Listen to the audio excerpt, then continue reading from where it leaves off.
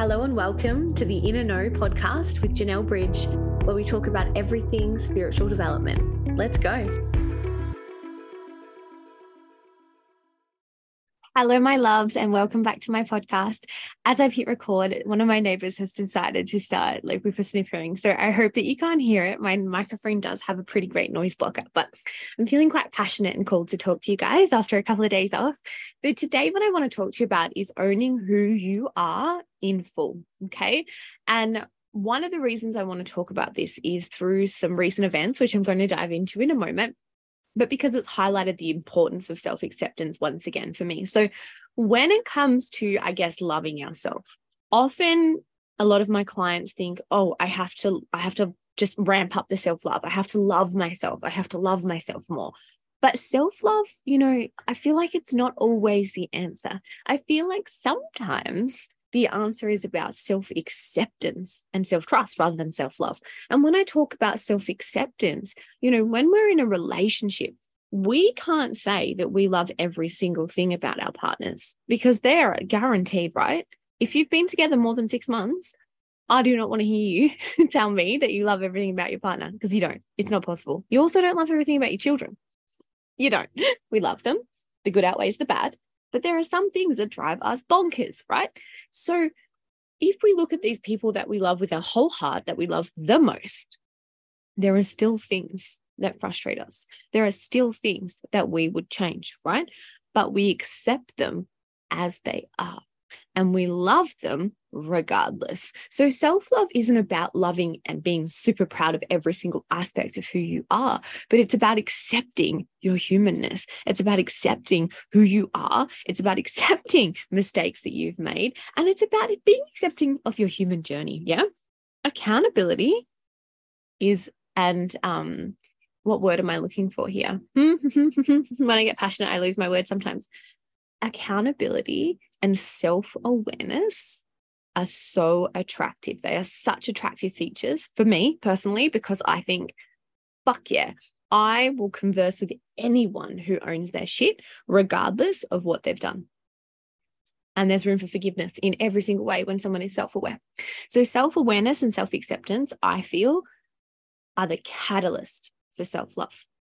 Now, when it comes to owning who we are in full, often we are only willing to own the parts of us that are seen as worthy, or the parts of us that we are truly proud of, or the parts of us that are externally validated. So the love and light, or the kindness, or the forgiveness, or the supportiveness, or whatever it is, all of that kind of stuff. The loving nature, not the wounds, not the triggers, not the ways in which we fuck up.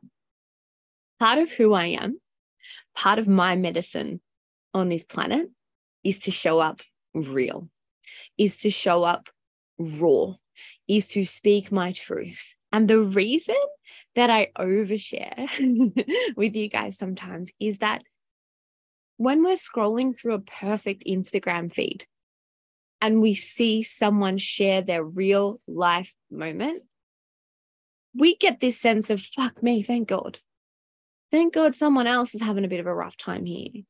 Regardless of whether we believe that we do or we don't, we view our life and we compare our life through the lens of social media, if we're on social media, through the lens of how we feel it should be undertaken. Now, I'm going to share a story with you guys because I do believe that it's very linked to this topic of owning who we are in full. I had a student in one of my spaces, my sacred spaces, cultivated quite a good working relationship with her. And I posted about a year ago now on my social media about intuitive parenting and about, through my journey, my own journey as the parent of a neurodivergent children, what I had learned. And one of those slides was around honoring my inner knowing above all else, above teachers, above pediatricians, above medical professionals, above all else. Now, that's not to say, and I explain this in my post, that's not to say that I disregard the opinions of people who are highly trained. Not at all. But if they share something with me that does not feel right in my tummy, in my womb, in my heart space, in my inner knowing, then it ain't going to happen for my child. For example, being told that my child needed to be medicated to attend school. when we'd been through medications and we had really adverse effects, had my own child telling me that he didn't feel like himself, that he felt like a part of him died when he took that medication. No, thank you. There are very real times, especially in a parenting journey, but even in just a life journey, human journey, where we go, no, that doesn't feel right to me, and I'm not going to do that. And that's what I've done numerous times along my parenting journey. Anyway, this woman came on. She basically told me I was being very irresponsible by sharing that information. And I respectfully responded that this is here to take what resonates, leave what doesn't. This is my page. This is my opinion. This is my journey. This is my medicine. And had I have been able to read a post like my own, when I was in the guts of that journey, when I was being led by only the external opinions of others, that would have saved me from making a few mistakes with my child that I regret. One of those is medication. I don't judge anybody who medicates, but for us, it wasn't the right thing. It wasn't the right thing to do for our child. At the time I thought it was, I didn't check in with my internal compass. Anyway, so I was having a respectful debate. She started to become very disrespectful. And because she was essentially pointing fingers, I guess, at the parents of neurodivergent children from a teacher's perspective, someone who I'm quite close to responded to her and put her back in her place. I think my mum also responded and said, get off the page or something like that. Then I could see it was becoming quite heated. So I kind of said, hey, I'm going to delete this comment thread because it's getting a bit nasty in here. And that's not what my page is about. And I deleted. And then she commented again. And I went, okay, I'm actually going to block you because you're speaking aggressively and it's not the place for it. And it's my page, right? So I can fucking do what I want. It's my page, whatever. Anyway, so removed her from the page. That was all fine. And then a barrage of emails started. And because this person was a student of mine, because we had cultivated quite a good relationship, I'd seen her, she'd been to a women's circle in my home. I'd seen her down at the river with my kids and things like that. Just accidentally bumped into each other. We'd have conversations, things like that. It's always available for her for Instagram DMs and all that kind of thing. I had started a group mentorship where I sent out an email inviting anybody who would like to join my group mentorship, who'd been through, to continue on. And it went to her. This was before any of this had happened, which is fine. And so I had a reply to that email after all of this had happened. And it was essentially, part of me wants to just jump on here and read the emails. Part of me is also being very cautious of not outing this person and not making this person feel bad, because that's not what I'm speaking into this about. But the content of these emails was essentially, you're trying to sell to me in this email, and that's gross. When I am a psychic mediumship mentor, I am a coach, and that is what supports my family. It's also my passion. And we're allowed to be paid for our passion, and we're allowed to sell our services, particularly when we know how helpful they are to other people. Anyway, the contents of the email were essentially really talking about me being a terrible person, me not being who I claim to be, me not being authentic.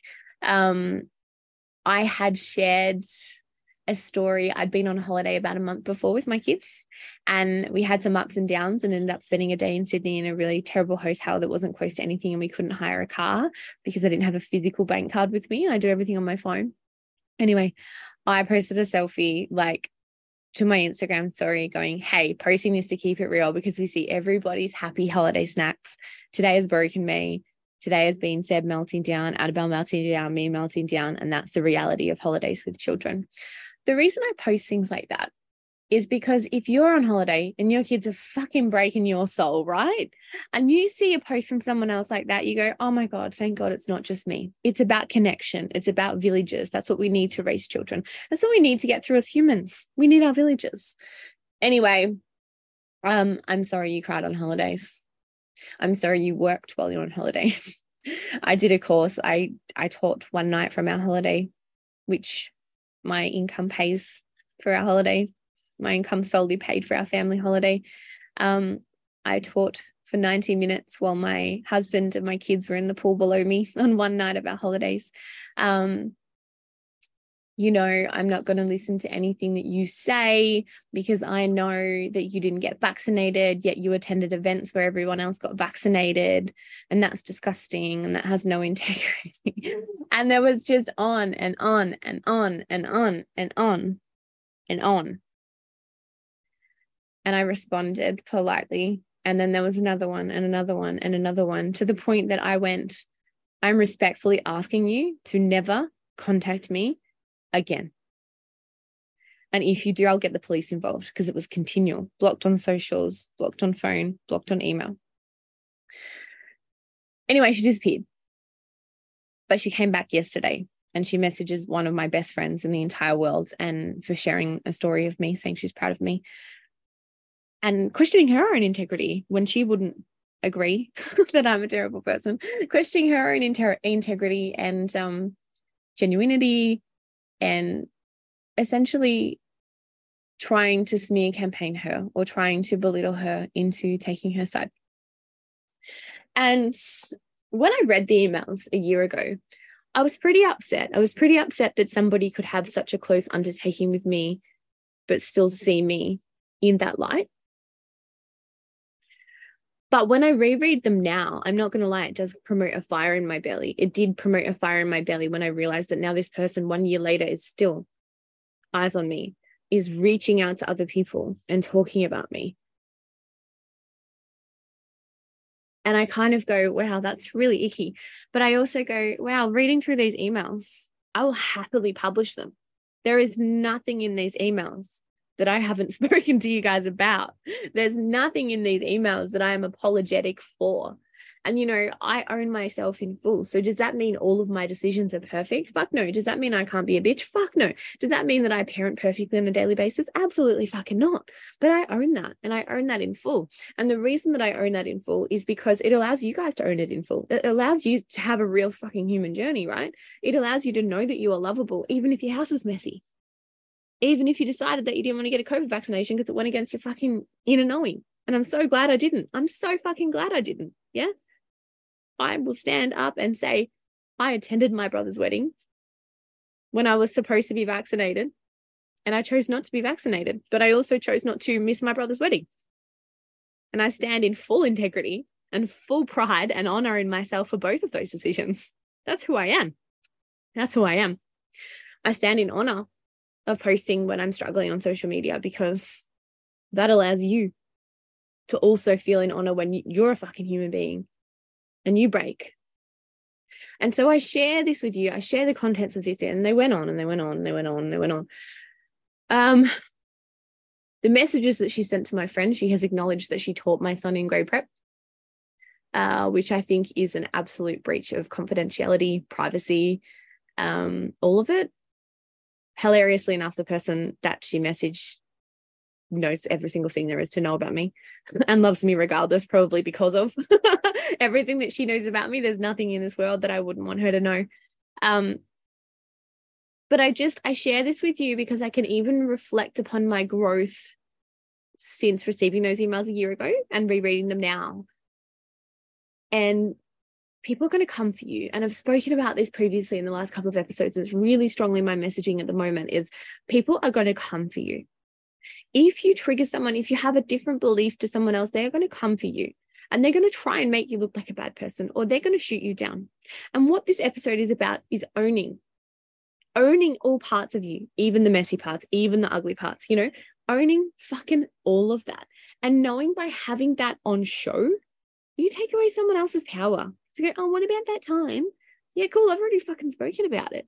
I've used that as medicine to teach my collective that listens to me. And I share this all the time. There is nothing that is not an open book for me. There is nothing that I will not share with you guys. Nothing. You deserve to be seen in full. You deserve to be accepted in full. You deserve to be loved in full. And so does this person sending me these emails. That will never be from me. That ship has sailed. That door is closed. That door is dead bolted shut. Dead bolted shut. But you deserve to be loved in full. Every single person deserves to be loved in full. Every single person deserves to share whatever part of them they want to. And Brene Brown talks about shame can only survive in the darkness. So when we hide our stories, when we have secrets, when we don't share our struggles, our past, our mistakes, or any of that, they're in the darkness, and shame lives in the dark. When we shine a light on that dark and dingy cupboard that holds our shame, that shame dies. That shame dies. And there's nothing in this world that isn't forgivable. And that's really what I preach within my coaching as well. So, I know this is a little bit cryptic because I'm not publishing the emails and I'm not speaking in depth about who the person is, but I share this story with you so that you stop giving a fuck what people think about you.